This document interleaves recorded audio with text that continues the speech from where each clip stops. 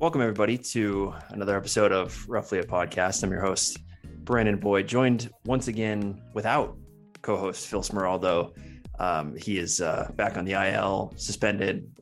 It's unclear to me. If you want to question Phil's integrity, his heart, his dedication to the podcast, that's up for you to do. I would never do that to such a close friend, but happy to join by myself. I had a lot of stuff ready to go for this week anyway, so we'll just plug on through. You know the deal with these solo podcasts, that they're a little rough trying to do it yourself, but we'll make do and hopefully give you enough information to hold you over for until next week. So we'll start with some news and notes of what has happened in the last week or so. Some interesting injury updates, both in the positive and the negative. And then some news from around the league as well. That's certainly interesting. And then I'll have 3 points for you, and then we'll get out of here with all that. So news and notes.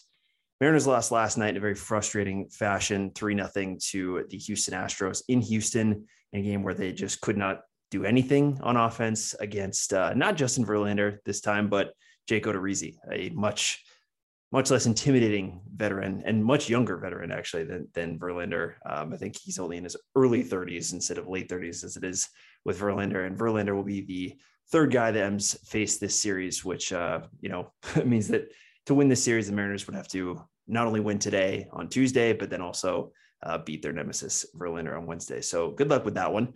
But in addition to that, the Mariners also went 2-4 in their road trip down to Florida against the Rays and Marlins. Logan Gilbert was named AL Pitcher of the Month. Interestingly enough, former Mariner Pablo Lopez was named NL Pitcher of the Month. Don't look up who Pablo Lopez used to play for.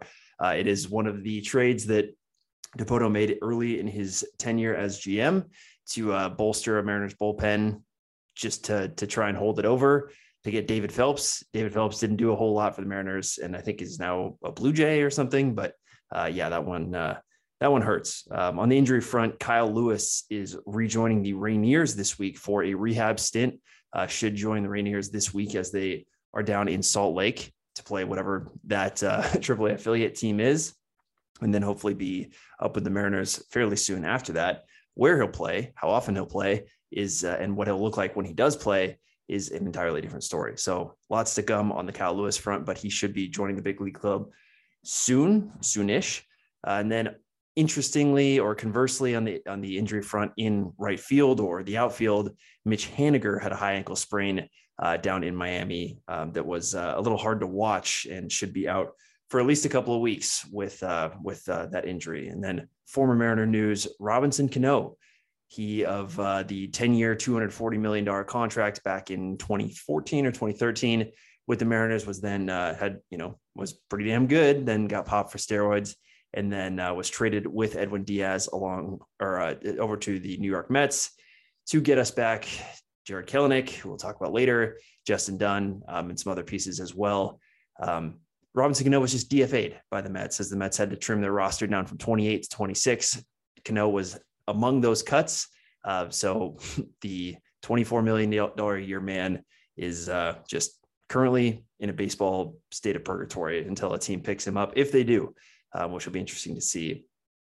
Just a strange unfolding of his end of his contract. Albert Pujols and some of these other guys who have had these huge contracts have, carried through, but just been unable to be as productive as they had earlier in their careers. And Cano actually was just cut, and that's kind of a first for a baseball team to do that. But it came down to his effectiveness and what he could provide the team, and the Mets decided there was none of that left for them. Our 3 outs for this, so through the news and notes portion of this, and just into 3 broader points about what has happened in the last week or so with Mariners baseball. First, I just want to say, as a blanket statement, for lots of reasons, fuck Florida. Florida is just it's a tough place no matter what, for lots of reasons. But from a baseball perspective, even just zooming in here, was not kind to the Mariners at all. Tropicana Field is a bouncy house of horrors. Even the game the Mariners won down there was wonky as hell. The Rays, who are airtight defensively, committing errors all over the place. Some weird bounces, some just strange bloop type stuff happening throughout that series. Go ahead and move that team to Montreal. I don't think anyone in St. Petersburg would be too upset by that. And then also fuck loanDepot Park, where the Marlins play. Also a very weird stadium, gross aesthetically. It just looks like a giant cavernous green screen of a baseball park. And it's really huge and not really a fun place to, I don't know. It just feels like, yeah, they're probably compensating for humidity and heat down there. And you want to make a ballpark that isn't just a gong show allowing home runs, but at the same time, you kind of need people in the park. And it seems like smaller fences and more electric environment in there would be helpful, but instead they've created the biggest stadium in the world, it feels like, just from a vantage point. And then just some other notes, actual baseball notes from those series. Run differential / fun differential has been weaponized at different points, or been the enemy of Mariners baseball fans last year, as the team was constantly looking up in the red with regards to run differential. This year, they're still in the green with run differential, but it's kind of, when you're a good team, you can use run differential to your advantage to explain how things are about to come a changing for you. And we'll start that process now. That Miami series, yes, they lost 2 of the 3 games, but the run differential in that series was 14 for the Mariners, 14 for the Marlins. In the Tampa series, it was 11 for the Mariners and 9 for the Rays. So, they ultimately came out net positive run differential in those 6 games, but lost 4 of them. And that's just baseball in the macro. Some actual troubling points about some 2 players here. There's many players to talk about always, but in the limited amount of time we have, just focusing on 2 guys in this specific point with the Florida series. One is Matt Brash. And I had a Trump voice prepared here of like, what about Matt Trash as his nickname? There are times when Matt Brash looks like Matt Trash because of just how wild he can be. He is akin to watching just one of those like wiffle ball videos where the guy is throwing it, maybe it's his kid throwing at another kid and the ball is doing crazy things, and it's fun to watch, but it's not effective right now. It's not producing it's not correlating into actual success for Brash. Brash has been very erratic, is behind in counts way too often, and that is causing problems. And he can look no further than a guy like, or we can look no further than a guy like Logan Gilbert on that same Mariners staff as a resource for how Matt Brash can be more effective in handling his stuff. Because Matt Brash, I mean, from a movement perspective, spin rate, he's got to be one of the more interesting, appealing options that the Mariners have. But as I said, just walking way too many guys. Only pitched 2 innings against Miami. So what's the problem, right? Matt Brash has a very good fastball, 97 miles an hour or thereabouts. Can get up to that at least. Good spin. Yes, the slider, the curve are interesting pitches that move a lot and got him on Pitching Ninja and are really hard for batters to deal with, but they matter not if you can't get ahead in counts. Matt Brash, when it's 0-0 counts, so the start of an at-bat, his pitch percentage in those at-bats or his pitch percentage of a fastball in those 0-0 counts is 46.2%. I mentioned Logan Gilbert earlier. What's Logan Gilbert? AL pitcher of the month. His is 77.1%, right? Fastball, much more control as a pitcher. You can direct it a little bit easier and get it to where you want it to be because the movement isn't a factor with it necessarily. And so Logan uses that fastball, starts off on the right foot, starts to get into better counts. So that allows him to use his off-speed stuff as breaking stuff later in counts and either draw weak contact or just get swings and misses. And for 0-1 counts, or sorry, for 1-0 counts, so that's after a ball, Matt Brash's fastball percentage, 45%, Logan Gilbert's 72.3%, right? So in these counts where Matt Brash is either needs to start off, get into 0-1 or get back to 1-1, he's just not throwing the fastball in a way that I think he should, right? There's too much of let's throw the slider, throw the changeup. Yeah, they look great, but batters just aren't going to hit it, and they're going to wait until they get fastballs later in the counts when Matt Brash has to overcompensate, get back into the count, and that's when they tee off, and that's when they can do more damage. And so it's a bit of a catch-22 because it's that the fastball is both the pitch that the batters can hit, but then also the pitch that Brash needs to throw. But early in those counts, he has to get into position where the batter is not advantaged by the count and take advantage and get into those 1-0-1, 0-2 counts where he can really throw whatever he wants and force swings and misses from batters. So this is, I think, all workable with Brash, but certainly something to keep in mind as you watch him going forward. Excuse me, there is how often is he throwing that fastball early in counts. Jesse Winker is the other player I want to talk about here. All right. Jesse Winker is starting to come around. This is all stats that I'm using for today's podcast are not including the 3-0 game against Houston. All research was done before that, but Jesse Winker is starting to find a little bit of grass with the contact that he's making and finding less gloves at the other end of his hits. He had a 3-hit day on Sunday. His last 6 games has a WRC plus over 100 at 110, but the power has got to come with Winker. His hard hit percentage is down almost 15% from last year, where he was averaging, I think, like 46% hard hits, which is just crazy. And that those numbers are way down. And so he's got to start hitting the ball harder. He's done a great job of making swing decisions and drawing walks and getting on base despite this hard hit percentage. But the Mariners aren't, hoping he can just get to first on walks, right? He's not that type of player. Ideally, he's the guy doing a lot of damage and driving runs by really hitting into gaps. And so that will come. Winker is a great hitter that's been established, but these power numbers are definitely a little bit troubling with him. Speaking of troubling, let's move on to our second out, which is Jarred Kelenic, who has had a tough go. He had a kind of a StatCast friendly 0 for 3 or 0 for 4 yesterday in Houston, where he had a ball that was deep to center that kind of got hung up in the air there down in Houston. It seemed like it could have left the yard. And a couple other nice, or I think at least one other nice line drive out as well. But bottom line, he's got to start producing. We'll start with the defense because he has been very solid there. He is a plus or above average in terms of outs above average, the metric that StatCast uses to track basically a player's defensive abilities relative to their position. His hose of a right arm has been on full display, or left arm, I should say. I think he throws left. But anyways, Jarred Kelenic has been fantastic at throwing guys out. His arm strength is evident, which is great. Seems like right field is a natural home for him in that regard. But the bat was supposed to be a lot better than this, and we're seeing a lot of troubling things with his swing and miss percentage this year. The swing and miss percentage with Kelenic is up on everything. Fastballs, he's missing more on. Off-speed pitches, he's missing more on. Breaking pitches, he's missing more on. He's up nearly 12% overall on his swing and miss percentage from last year, and it was already bad last year. Last year, he was 15th from the bottom of the league in terms of runs lost due to swing decisions.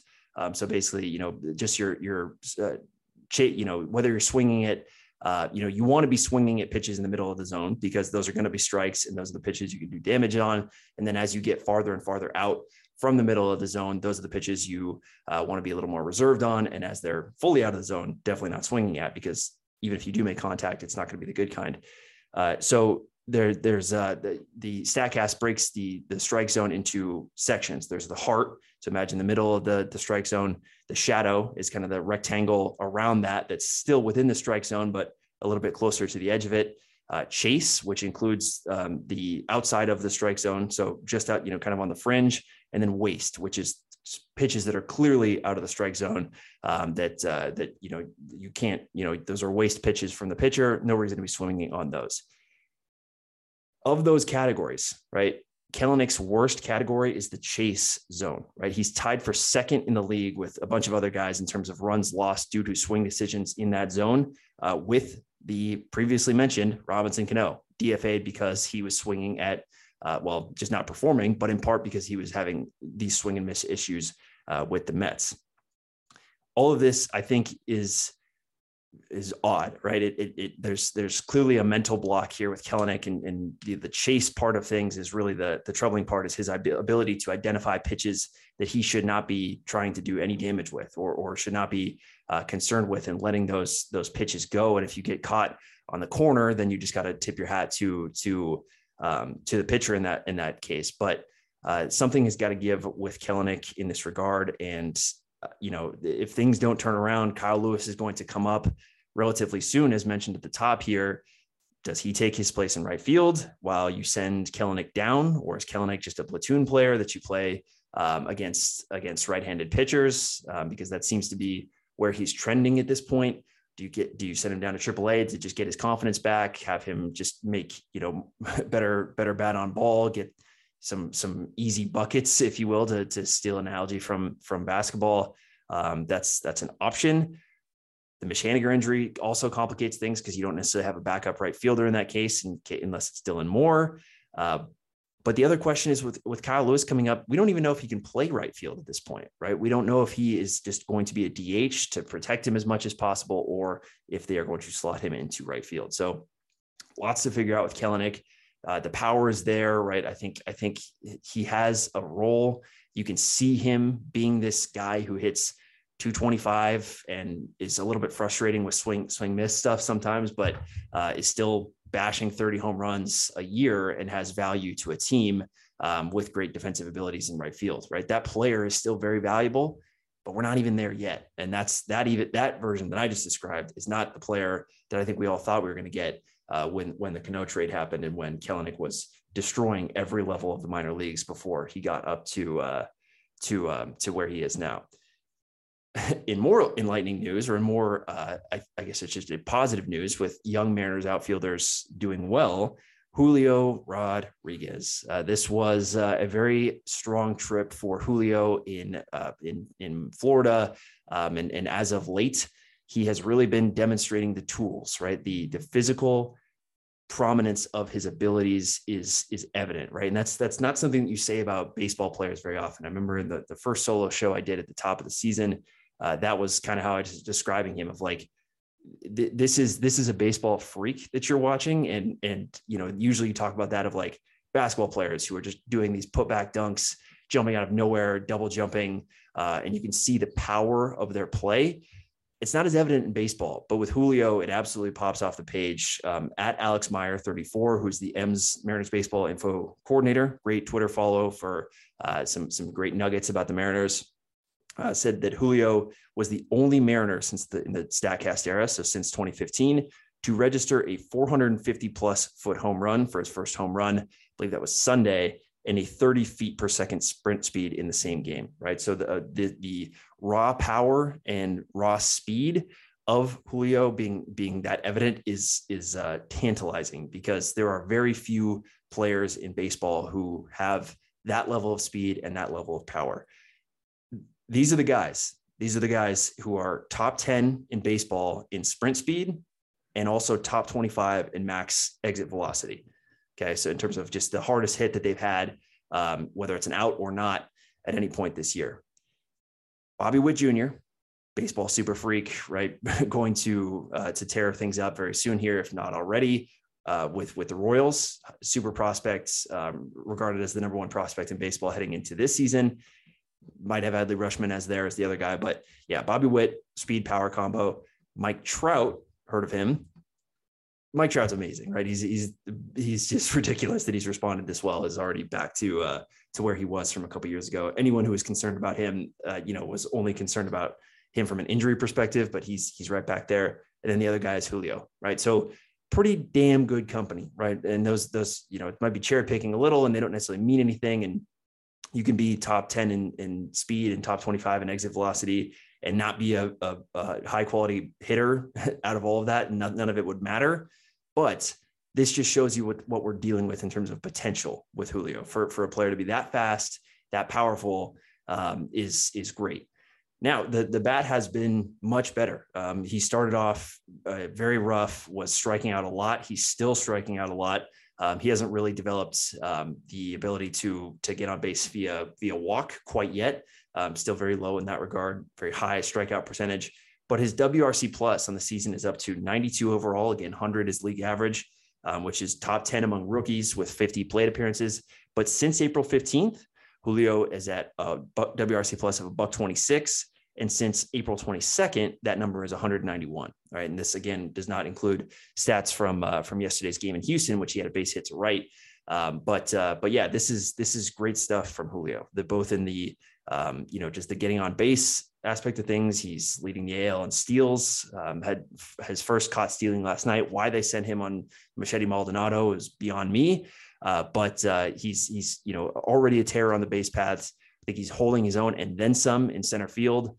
The arm hasn't really been tested, but in terms of getting to balls and making correct reads on things, I think he's shown that. Every game, it feels like his pants are dirty because he's either sliding to bases or beating out infield singles or sliding to get balls. I mean, he is playing his ass off. His tools are there, and the bat has started to come around. So all positive signs from Julio Rodriguez, and I think we have to be thrilled with the results so far, and hope that the growth from him continues throughout the year. So that's the 3 outs, right? We talked about Julio, talked about Kelenic, and then we talked about this very frustrating Florida trip, which just seemed like a BABIP nightmare for the Mariners. Hopefully that they can get back on track tonight against Houston and get in a good position to maybe do damage against Verlander, but that would be Matt Brash versus Justin Verlander. So could be a rough one there. But the bad news is that the schedule does not get any easier for the Mariners. They've got trips to Boston coming up, trips to Citi Field to play the Red Hot Mets, going to Toronto, or they will be shorthanded, probably due to vaccine issues against a very good Toronto team, and also still have to play the Angels, who are playing very well, and the A's are back weirdly above 500. So we're going to find out a lot about this Mariners team in the next 3 weeks, and as we get into the early June section of the season. So I will end this with a bike ride and a hydro. I know this is everyone's favorite part of the show, even if they have no idea what those things mean.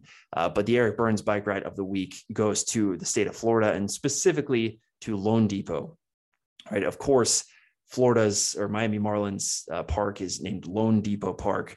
You can already imagine what type of company that is. This is a for-profit, commercial lending vehicle to provide people with the money that they need to buy houses or whatever at garish interest rates, and ultimately to make money off of people not paying their loans back.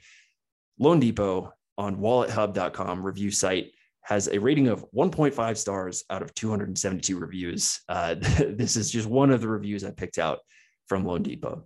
Lies, lies, lies. After 3 months, still not funded my refinance loan. I had to sign 2 times docs because they screwed up the first time. Now it's been a week and still nothing happened. I don't think they will ever fund. I lost so much money with Lone Depot by waiting on them. Now I have to start the process with a real bank and not with the Lone Depot crooks, capital C crooks there. They promise you the moon when you call them, but then they are short-staffed and cannot do a thing as the employees leave. And so no one takes responsibility. Warning, do not deal with Lone Depot. You may lose your house. This was a theme, right? This was just like one I randomly picked, but there are tons like this. Not that anyone here would be using Lone Depot for anything anytime soon, but it's just hilarious to me that Miami's park is sponsored by these a-holes at Lone Depot. And it's a gross park for lots of reasons, including that. My hydros go to Scott Service, not the Revenge Tour. What's up, a favorite listener of ours? Scott Service for finally getting ejected, arguing balls and strikes after another called strike 3. Took on the fence one, took Julio out, or struck him out. I believe that was in the Tampa series. Scott did this all with a mask on because he still was in COVID protocols, or able to manage the team, but just with a mask. And so getting thrown out of a game with a mask on, polite, respectful, the right thing. Stop the spread, but also stop the bullshit, right? From Scott. I love that. And then my second hydro goes to JP Crawford. I don't have the stats. I don't have the stat cast. I mean, you can see JP's average is dangerously close to 400. His defense has been not as airtight as it normally is from him. He's had some tough throws, but just ultimately a guy you can depend on as one of the best shortstops defensively in the game. Finally, the hit tool looks amazing. The power's there. He's mastered the Ken Griffey Jr. post homer stance. It's kind of scary how close he looks to that, of just that complete gyration around with the bat speared into the dirt after you've pimped one, and he's awesome. JP Crawford is compensated. He's not in Arbor anymore. He's on that $5 for $51 million deal with the team. It's going to be around a long time, and he's producing, and it's really, really cool to watch because he is such a cool player, such an awesome development story of the Mariners taking a failed prospect or failed development situation with the Phillies and turning it into their own success story. And they chose Crawford over the litany of shortstops that were available to spend money on in this offseason, and said, no, Trevor Story, if you're going to play for us, it would be at third, or we would find a home for you that's not short. You might play short every once in a while, give JP a day off, but JP Crawford is our shortstop. Said the same thing to Marcus Semien. These are all kind of heard through the grapevine things, or you can read the tea leaves by the situation unfolding. And, the same thing to Correa, same thing to Corey Seager as well. So, I mean, it's just really, really, really cool that JP Crawford is performing this well. And I hope it continues, but even 80% or 70% of what we're getting right now is awesome for JP Crawford, because the glove is there, and what we're seeing right now is ungodly. So keep it up, JP. Thank you everybody here for listening. If you are still with it at this point, make sure to give us a 5-star review. Tell your friends to follow us. We've really got a good thing going with this podcast, especially now that I've taken Phil off of it completely. I think we're even in better shape. No, totally kidding. We'll get Phil back as soon as possible here next week. But yeah, appreciate everyone for listening, and go M's, and we'll talk to you next week.